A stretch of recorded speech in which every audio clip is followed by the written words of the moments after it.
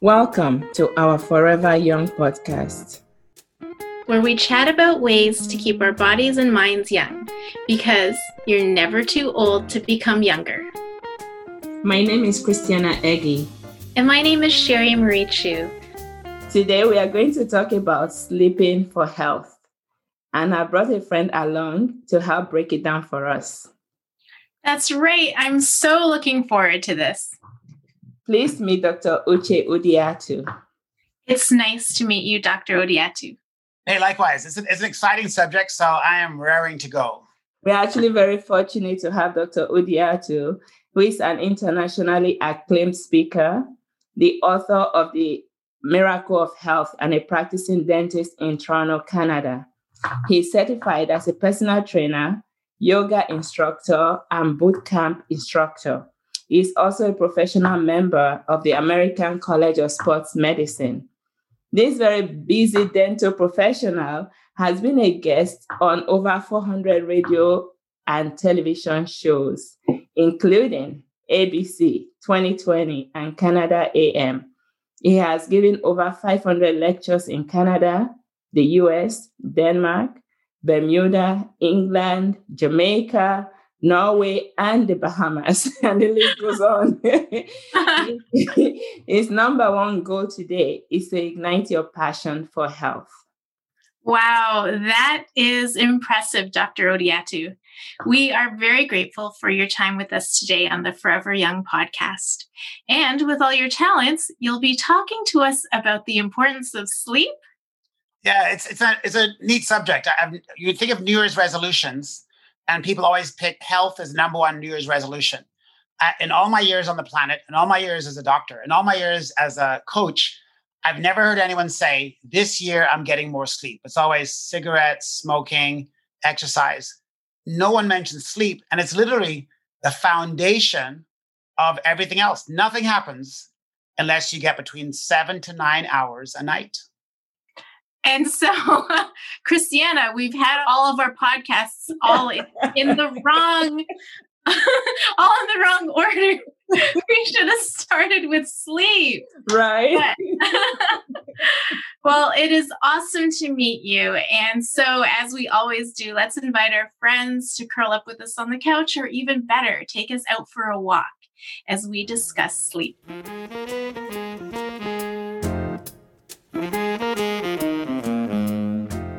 Okay, Christiana, why don't we chat about our sleep first? And then maybe Dr. Odiatu, you can give us some insight on what we're doing right and maybe what we can improve on.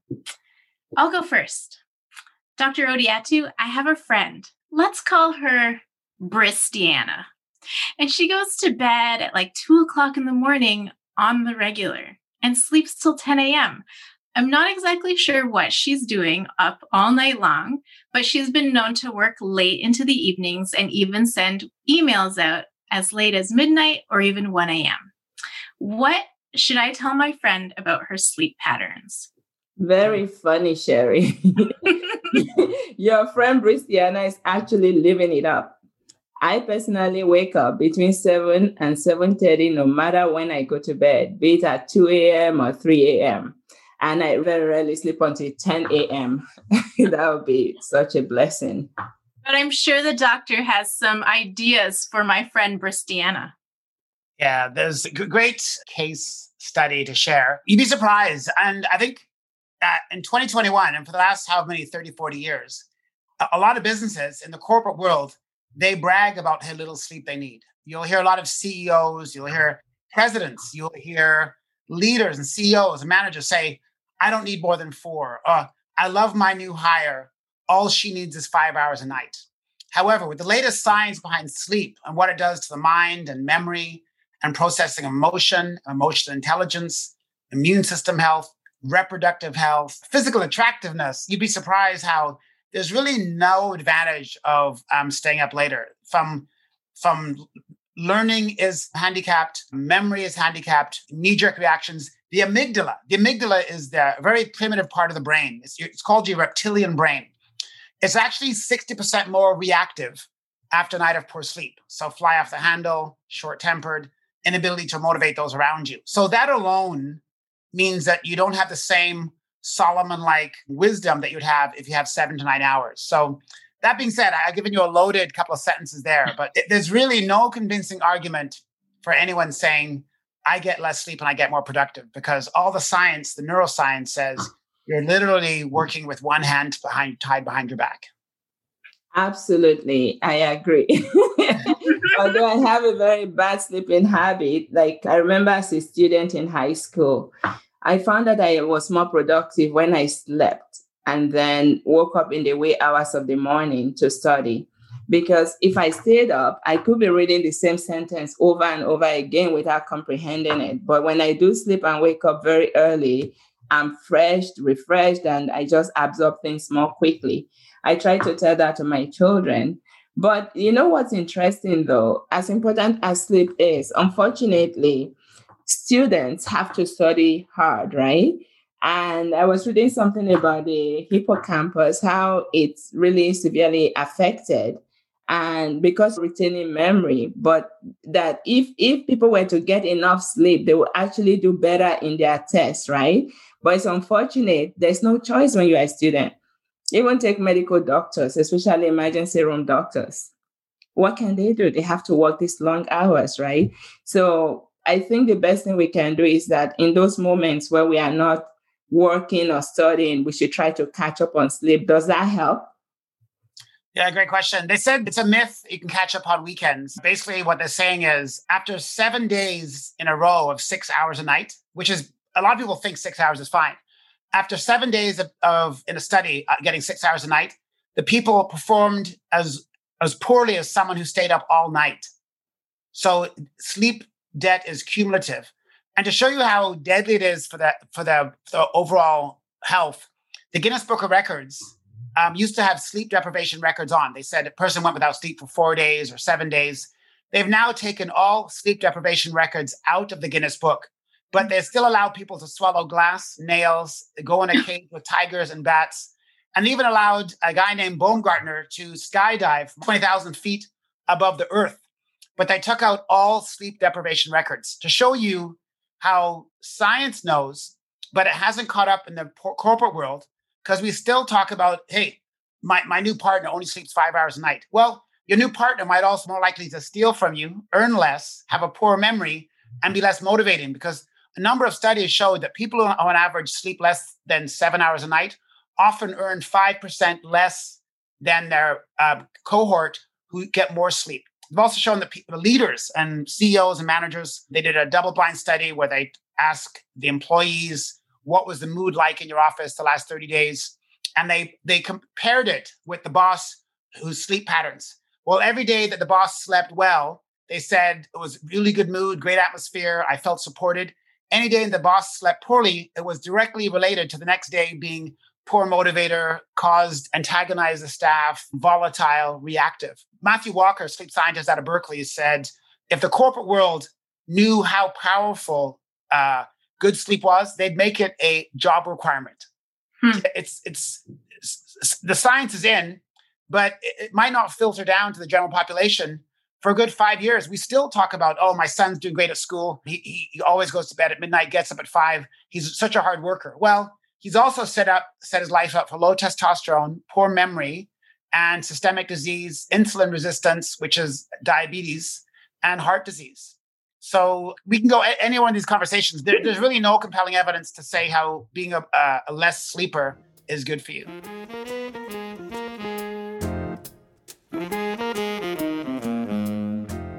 That is so loaded. At the risk of not giving Sherry a chance to speak, I was just thinking while you were talking that if we actually had to start looking at statistics of auto vehicle accidents that are caused from sleep deprivation, will be even worse, be a lot more than the ones caused by drunk drivers. But nothing is being studied, like especially the long distance drivers. Maybe they should look at doing something about those type of situations.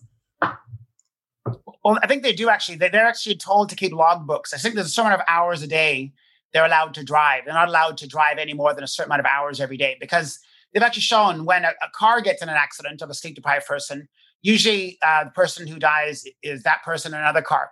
when, a 10,000 ton semi-trailer gets in an accident from a sleep-deprived driver, it takes out 4 to 5 lives.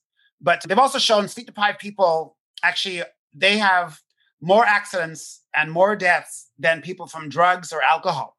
So sleep deprivation kills more people on the road from vehicles than drugs and alcohol. But you'll never get a ticket for not being sleepy, but you'll get a ticket for alcohol and drugs. So they just don't know how to quantify it. They just don't know they'll know if you're asleep at the wheel but they also said one way to tell that it's a sleep deprived accident because there's no braking. Literally the sleepy person just goes right off the cliff.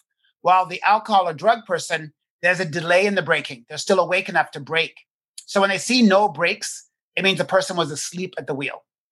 But what is being done, like, it's not public knowledge because it's not being talked about. Like, I didn't even know there was all that statistics and stuff like that. So Sherry, did you know that? Yeah, I've heard some of this in the past, and we always are reminded when we change our clocks twice a year. And we all know, like, when we lose this hour of sleep that we just had in the spring, that they've shown a lot of accidents on the road because of just the 1 hour change in sleep that we all get in our routines even. So it's really interesting to me that the science behind the need for sleep and the need for 7 to 9 hours that you're telling us is so conclusive. It's there. And yet we don't talk about it. It's not accepted because people are so used to this culture of being busy, and it's almost like a badge of pride that people wear when they say, I don't need sleep. But maybe what's interesting to me, Dr. Odiatu, maybe you can, I don't know how much you know about meditation and sleep, and how I've read, like, meditation is so interesting to me for many reasons, but I've also read that people who meditate need less sleep. What's your take on that? Interesting. Whether they need less or they get to sleep quicker, and they increase their sleep efficiency. So if you sleep very efficient, like some people say, I'm in bed 9 hours, but sleep efficiency might only be 6 hours. So some people might be in bed a long time, but if it takes them an hour to get to sleep and they wake up in the middle of the night and they text for 45 minutes, their sleep efficiency isn't 9 hours. So I think meditation allows the body to relax. Exercise helps the body to relax. Going to bed with prayer or some kind of spiritual practice, which lowers muscular tension, lowers cortisol, allows a person to relax. So it definitely increases sleep efficiency. But I think people who meditate may not do it to sleep less, but you just sleep deeper, which means all levels of physiology, all levels of emotionality, all levels of memory do improve. But I think people who meditate do it because it betters every part of their life, not necessarily they can sleep less, but it definitely makes you sleep more efficiently. So if I was going to partner with someone in a business and we both had to borrow $10 million, knowing what I know now about sleep and all the courses I've taken, the sleep-deprived partner is more likely to steal from me and more likely to be litigious than the person who sleeps 8 hours a night. He or she will be much more even-keeled, a better memory. A big part of, even just give you an idea, just one little, just some of the science behind sleep. They say we process emotion and memory during REM. REM sleep is rapid eye movement sleep. They say we need about 100 minutes a night for good emotional well-being and a good memory. This is where this is what Christiana talked about. So your short-term memories get taken and put into long-term storage in the prefrontal cortex for long-term memory. This happens during REM sleep. So you need 7 to 9 hours to get 100 minutes. So if someone's sleeping 6 hours, they're not getting 100 minutes. So they will always have a poor memory, have troubles with cell phone numbers, call their kid's name by the dog name, by the spouse's name, by the neighbor's name. And they're also more likely to fly off the handle. So when you think about emotional intelligence, now that people talk about emotional intelligence might be more important than IQ. If you fly off the handle, poor memory for names, if you're very reactive, emotional intelligence goes down. So if this whole push now is emotional intelligence is being important, emotional intelligence goes down with poor sleep. So you definitely see there is no advantage of sleeping less. And I think to listen to people who want to have a reason to sleep more, the emotional part, the memory part. So we could talk about immune system health and obviously the tendency towards cognitive decline and Alzheimer's. Yeah. They're definitely correlated with a lifetime of being a poor sleeper. Right. So cognitive decline and Alzheimer's, which is a terrifying diagnosis because there's no cure, has definitely, but a Stanford sleep research team has shown it's correlated with a lifetime of being a poor sleeper. So if that's true, is is there a point, like say a 30-year-old wakes up and says, I've been sleeping poorly my whole life. I'm going to work hard now to sleep 7 to 9 hours a night. Can we reverse what we've been living up until that point? Or is there a point where it's not helpful anymore? Yeah, the brain does repair. I think up to about year 2000, we thought the brain had no baby stem cells. They thought that once a neuron dies, it's dead. We now know since 1999, Erickson and von Ritter, von Page they found stem cells in the hippocampus. This is people in their 90s.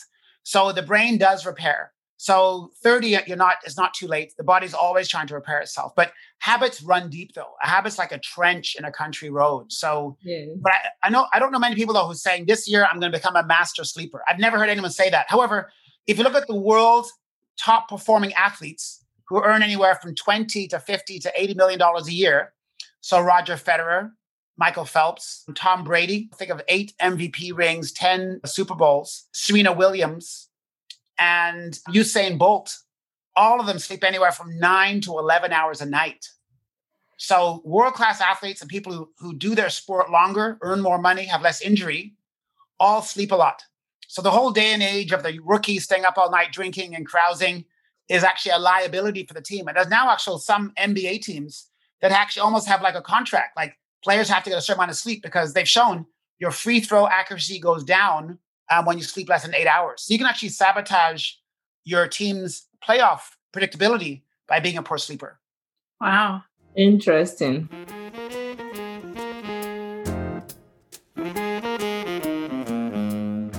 You know about the effects or impact sleep has on your health overall, like you were talking about memory and also in terms of inflammation. So how would you describe the impact of sleep on overall health, not just the memory or the brain, but generally speaking? Okay. They divide sleep into stages. There's 1, 2, 3, 4, which is non-REM or non-rapid eye movement sleep. And then the 5th stage is REM sleep. In the first half of the night, if you think of a night as being 8 hours, in the first 4 hours, the body spends more time in getting deep sleep, non-REM sleep. In the latter half of the life, the half the night, the body spends more time, not all of it, but more REM cycles. But the body actually goes through cycles. Each cycle takes about 90 minutes. So the cycles play more into deep sleep in the first half and more into rapid eye. Not that rapid eye movement sleep is lighter, but it's not as deep as the non-REM. So the first half of the night, they said that the body's 60,000 miles of blood vessels are bathed in anti-inflammatory hormones. And the body is actually creating a very healthy cardiovascular system. In the latter half of the night, it's more emotional, cognitive, psychological renewal. That's why if you get up early, 2 hours earlier, for whatever reason, with a new job or catching a train or working out, you're actually sabotaging your emotional, psychological, and memory health. If you go to bed later, you're actually sabotaging your physical and your cardiovascular renewal. So you got to think of the ideal sleep time. And even though I've read that it didn't matter, but they said 10 p.m. to 6 a.m. is like the ideal. So you go to bed a few hours after sundown, you get up at sunrise.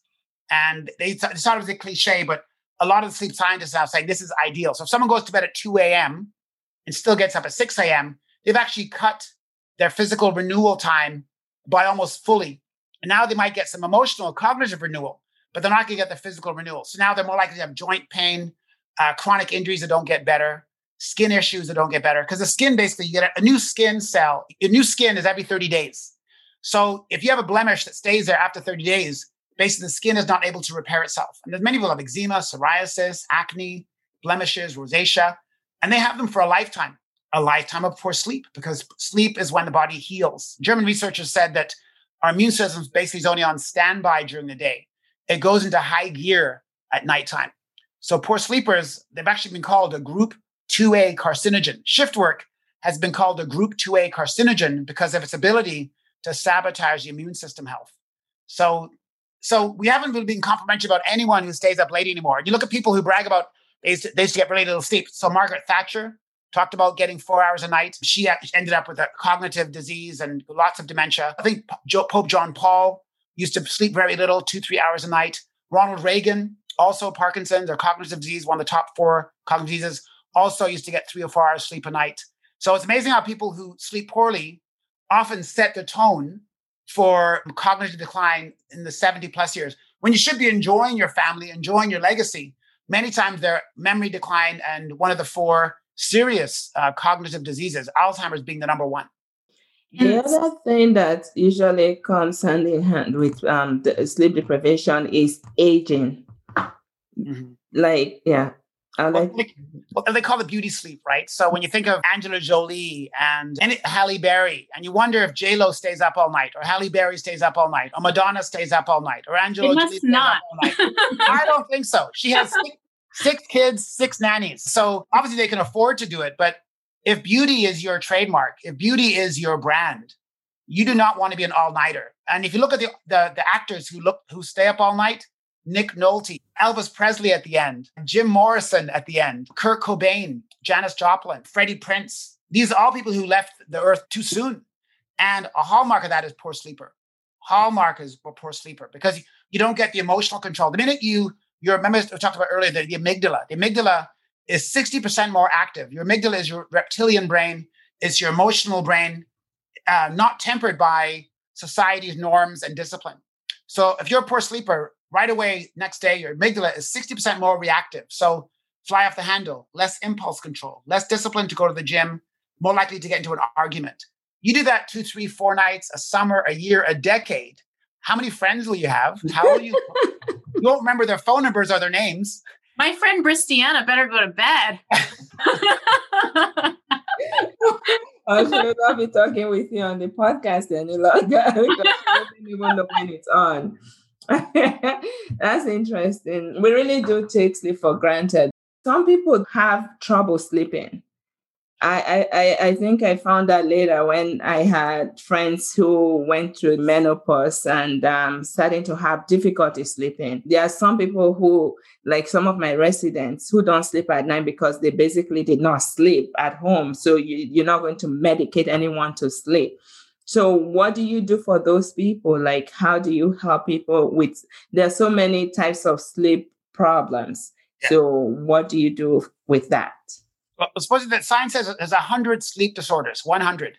The most common being insomnia. The second is sleep apnea. Apnea is one of the ones where you actually stop breathing, very serious. 1/3 of all people who suffer strokes, and 140,000 people every year die of strokes in the United States, 800,000 a year strokes in the United States. So 80,000 strokes in Canada, and about 14,000 deaths from stroke. 2/3 of people who have strokes have sleep apnea, where the body actually stutter starts, and people actually don't sleep deep because their oxygen's interrupted to their brain, either from a tongue falling back, a bigger neck, shorter neck, smokers, inactivity during the day, lazy muscles in the face and neck, someone who eats a lot of soft foods. Anytime you think there's a lot of convenient foods that are soft, so you don't have to chew anymore.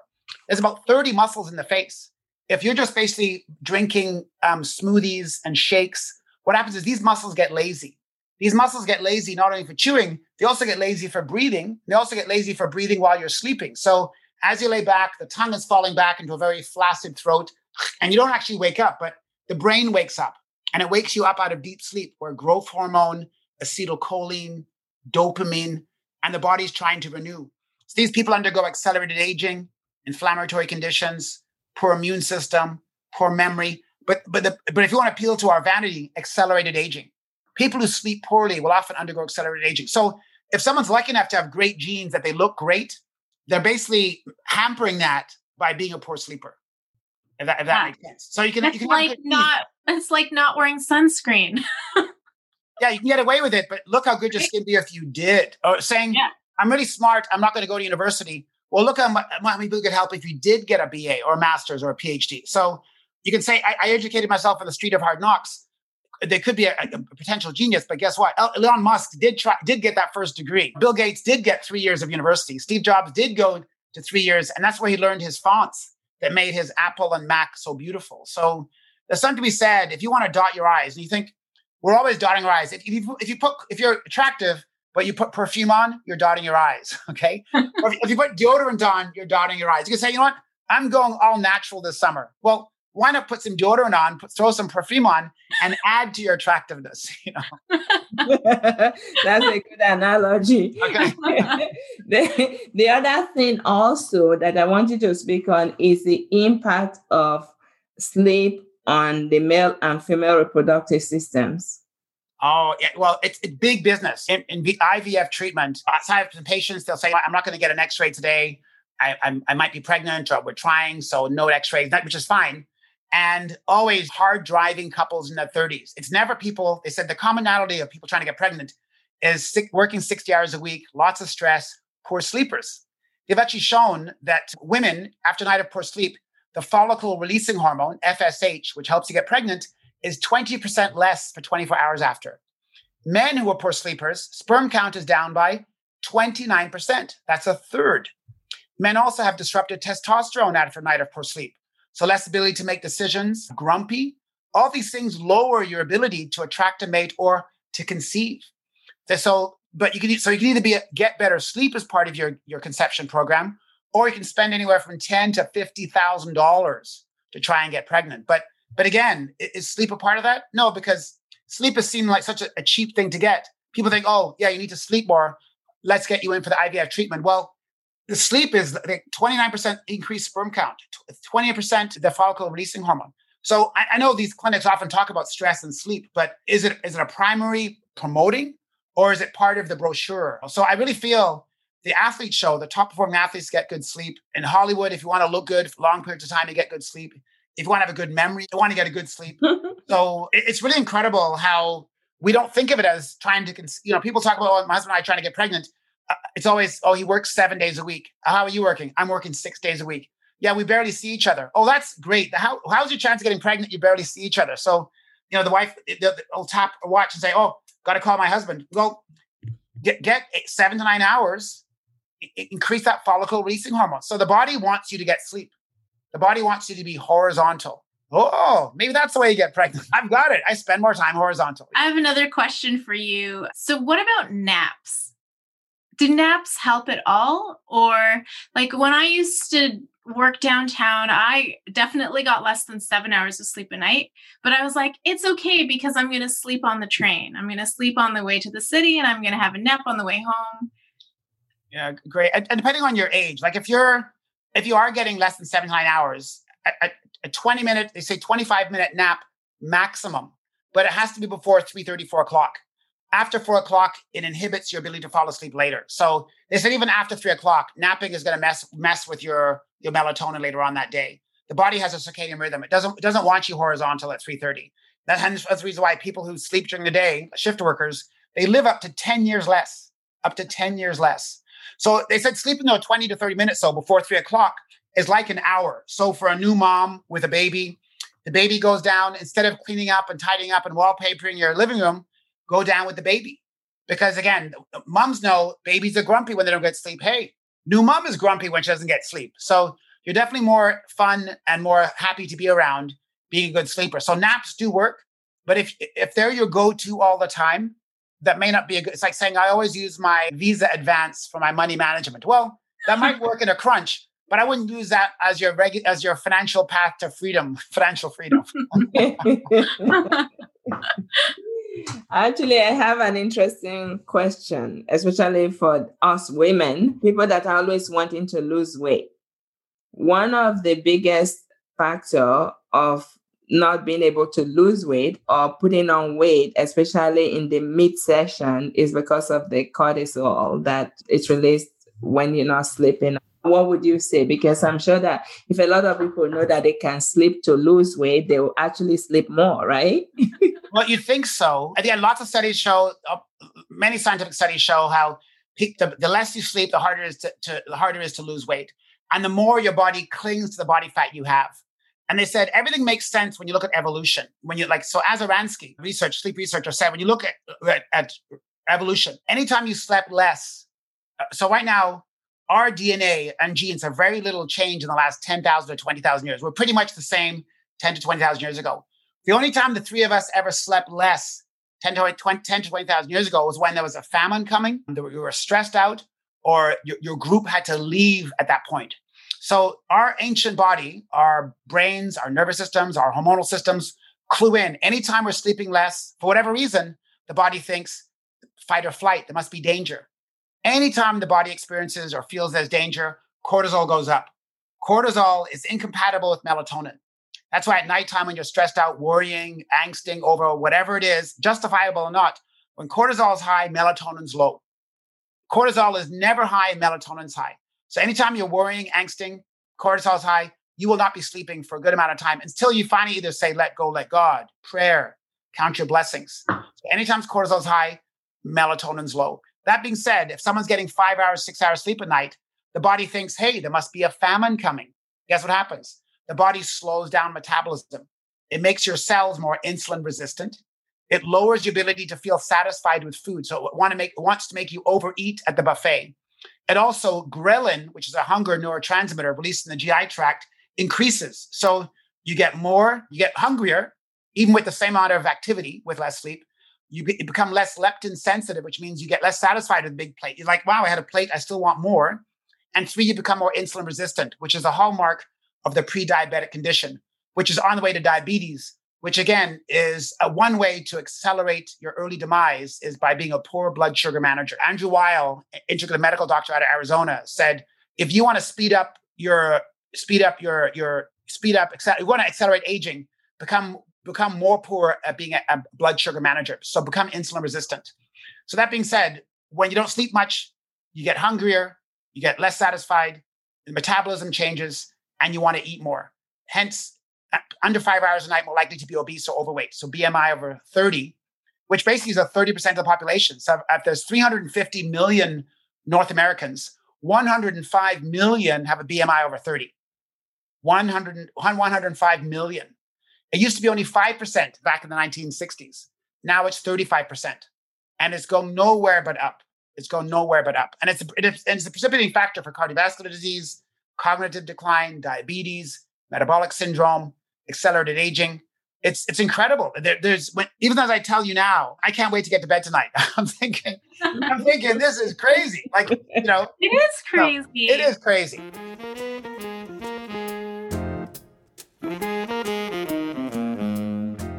I think maybe just to wrap this all up, there's a couple of things that we can chat about. But first, I'm really interested in knowing, being that you are a dentist, is there anything a dentist can do for us to help our sleep be better? Well, there's lots of courses right now, postgraduate courses in sleep dentistry. What they're doing is they're looking into sleep medicine. And what they're doing is there's courses we could take, there's postgrad courses online in live. There's actually polysomnography is an all-night sleep study. In Canada, because of universal healthcare, it doesn't cost anything. In the States, it costs anywhere up to $2,000 to $3,000 for the night. Dentists who are qualified can send you home with a portable or take-home version, because some people just can't sleep in a new setting. Some people say, I tried an all-night study, I had to leave after 2 hours. Even though the sleep study technicians say they have enough information, people still feel, I don't think my data is going to be correct. So dentists now, if you're taking these courses, or what you can do is if I see a mouth or a person, if someone's falling asleep in the middle of a root canal, if I get someone falling asleep at 10 a.m., if someone's yawning at 9 o'clock and they said they slept 8 hours, if you got a 24-year-old with bags under their eyes, if you have someone with lots of inflammation, the gums are bleeding and they do floss and they do brush, those are all signs. If someone has a tongue with the imprints of the teeth on the side, it's called a scalloped border. So you can simply look in the person's mouth. And if you see a scallop border, what it means is at nighttime, that person is sucking on the tongue to bring it forward away from the airway. So at night, when you should be relaxing, the tongue, which is one of the most strongest, most powerful muscles in the body, is actively working hard, being sucked forward to open up the airway. Now I know they're not sleeping deep because the brain is saying, I got to help you stay alive. But at the same time, sleep efficiency goes down because the muscles aren't relaxed. So at that point, I'll tell the person, do you ever fall asleep in the middle of the day? Yes. How much coffee? 5 cups a day. Do you need a coffee first thing in the morning? Yes. Do you ever feel like you go back to bed first thing in the morning? Yes. Do you ever find yourself having an emotional outburst? Yes. I say, maybe talk to your medical doctor about getting a sleep study done. Tell him or her all those things because you're shortening your life. And I think when you hear from a dentist, it's like, wow, there's nothing you can do. There's no ulterior motive, except dentists, though, we can make an appliance to help bring the jaw forward, but only if the person's sleep issue is not severe. But if you have a severe sleeping issue, you have to wear a CPAP machine which is a $3,000 to $6,000 machine a person wears on their face. It's made and designed by medical doctors, and they have to have an all-night sleep study to do it. But most people just don't want to wear them, or they call success wearing it 4 nights a week. Well, the other 3 nights, what does that mean? They're dying. So at that point, then you get permission from your doctor that said a trained dentist can actually make an appliance that brings the jaw forward. And as it brings the jaw forward, the tongue is brought forward, and now the airway's open. It means you got to wear an appliance at nighttime. But if you're not going to wear in a machine, even though you've tried, it's been measured, it's been adjusted, this is the only way that's going to help save you. Then you might wear an appliance. So dentists do get involved when you see these classic signs. It's interesting how people see us as the tooth people. Meanwhile, oxygen is one of the number one human needs. And if you're not getting it, that tongue borders are scalloped and people are not doing well. Wow. That's amazing. That's crazy. Yeah, it's very interesting. And so what are some suggestions, especially being a certified yoga instructor, what are some ways that we can sleep, especially with all these numerous sleep disorders? So there must be natural ways to sleep. You mentioned melatonin several times. I know that you can buy that over the counter to help sleep and you don't become addicted to it. But I'm sure there are other ways to sleep without even taking any pills. So what are some of these ways you can tell us, please? Okay. As human beings, we love quick fixes, right? When you get upset that your laptop's not turning on, you send your text, it's not going instantly. Like, we want instant fix. So a lot of people think, I'll just buy some melatonin. Quality varies. Any supplement in Canada, it's basically, they didn't want to have as much regulation as the pharmaceutical industry. So over-the-counter supplements aren't regulated as much as the prescription drugs at all. So melatonin used to be a prescription. You couldn't buy it in Canada. Now it is over-the-counter. So quality varies. Matthew Walker, a sleep scientist out of Berkeley, said that melatonin works very well for people over 70, but only short term. You got to figure out what's going on that you're not sleeping. Is it grieving from the death of a spouse? Is it because your curtains are too sheer and the light is keeping your eyes open? Is your room too hot?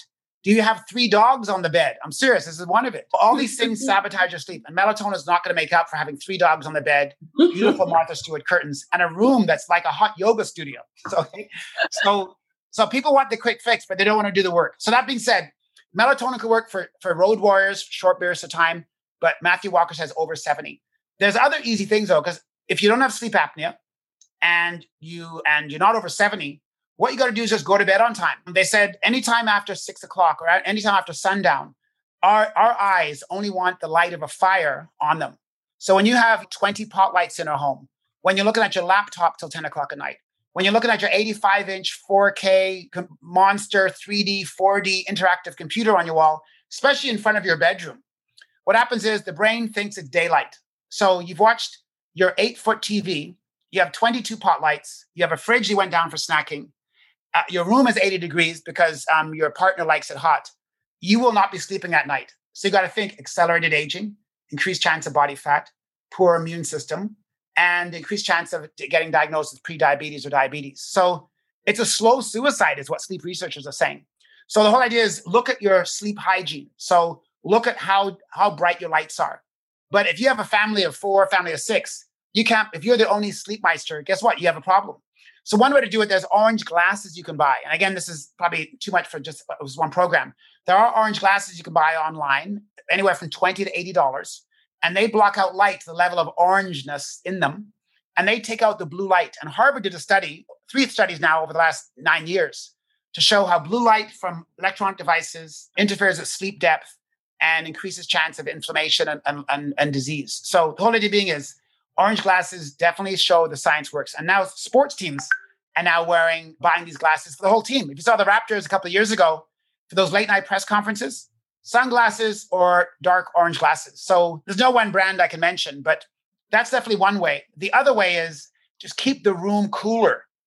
The body likes to have, they said, an ambient temperature of 62 to 66 degrees Fahrenheit. I don't know the exact cellulose.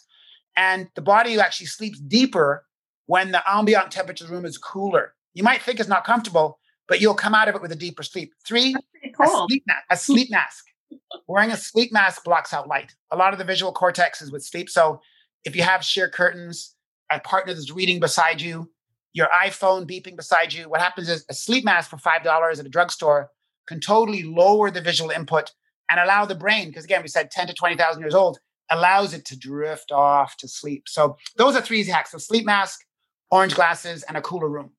Wonderful. This has been such a fascinating discussion. Thank you so much, Dr. Odiatu. And I'm very pleased to let our listeners know that you are very willing to come back to discuss so many other topics. So it's just been a pleasure having you, and we appreciate your time. Yes, thank you very much, Dr. Odiatu. It was very nice to meet you. And there's just so much that I'm taking away from this. And I think the first thing I'm going to try and do is I'm going to try and get to that optimal sleep time from 10 to 6. I'm going to try. Not with my friend Christiana, always texting and emailing, but I'm going to try. I think I'll start with maybe 11, being there at 11 to 7. Well, that's beautiful. Like it's inch by inch, getting healthy is a cinch. Yard by yard, it's hard. So little still steps. Just try going half an hour earlier. But I think both of you have great skin. So if I didn't know any better, due to the sharpness of your minds and the lucidity of your conversation, I would say you're good sleepers. But you can totally go in the Halle Berry, Angela Jolie direction by dotting your eyes, crossing your teeth. And Tom Brady, 43, he kicked the butt of another quarterback 20 years younger, 2 decades younger. That's incredible. 43 years of age, when most athletes are 15 years past due. So he's a testament to 10 hours a night. LeBron James, 9 hours a night. So the proof is in the pudding. It's just that it's that easy. But like Mark Twain said, what's easy to do is easy not to do, because sleep is cheap. So you think, I'll catch up on the weekend. Not really. So I know you will be coming back to join us again. Sure. But in the meantime, if people want to get a hold of you, where can they do that? Instagram is a really good place. I post 3 or 4 times a day. So I'm not sure on Instagram and Twitter. So my account is @FitSpeakers. So FitSpeakers. But also, if you just go online and put Dr. Uchi, dentist, fitness, out of 7 billion people, I'm the only Uchi fitness dentist guy online. So you'll see all these articles and lectures that I do. I just lectured in Nebraska last week. I'm doing something for San Obispo, California this Friday. So I'm sharing all the time. I love sharing. I believe it's unfair for me to know this and have people who don't, because I lecture to healthcare professionals mainly. So I think it's unfair that lay people don't know this. And it takes about 10 years for information to go from science research to layperson. 10 years. So that 10 years is too long for me. So this is a perfect medium for me to share. So I thank you to Christina and yourself for allowing me to get this out there sooner. So Dr. Uche, or Uche, as I will pronounce it, is UCHE, right? Yeah. So Dr. My website is DRUCHE. They can message me there. My phone number, for crying out loud, I got to get that phone number off, but they can actually text me on SL. I'm serious. That's how transparent I am. I'm really out there to help as many people as I can. I love getting people excited, to ignite their passion. You should see people's faces, because it gives people hope. People think, I'm 40 or I'm 60 or my mom has dementia. I was told I'm pre-diabetic. Hey, sleep is the easy first hack to stack the deck in your favor. I'm not guaranteeing you, but to stack the deck in your favor, people go, Doc, I'm going to get a sleep mask. And you see the sense of hope in people. I love that. It makes my day. I'm living with a lot of ideas and things to do. Common knowledge is not common practice. But after hearing you just keep hitting it hard and using those analogies, I think I'm ready to turn a new leaf. The deodorant, for sure. The perfume, the deodorant. Yeah, right? Thank you so much. I'm Christiana Eggy. And I'm Sherry Marie Chu. See you next time on Forever Young. Until then, keep smiling, because you're never too old to become younger. The Forever Young podcast is created and produced by Christiana Eggy and Sherry Marie Chu, and it is produced and engineered by Elise Hill. The podcast represents our opinions and those of our guests. The content should not be taken as medical advice. It is for informational purposes only, and because each person is so unique, please consult your healthcare professional for any medical questions. Special thanks to the Ella Accelerator for bringing Christiana and Sherry together. If you like the show, please tell your friends and leave a 5-star review on Apple Podcasts. New episodes are available every other Wednesday. Have questions? Email us at ourforeveryoungpodcast@gmail.com. We're also on Instagram and Facebook under Our Forever Young Podcast. Thank you for listening.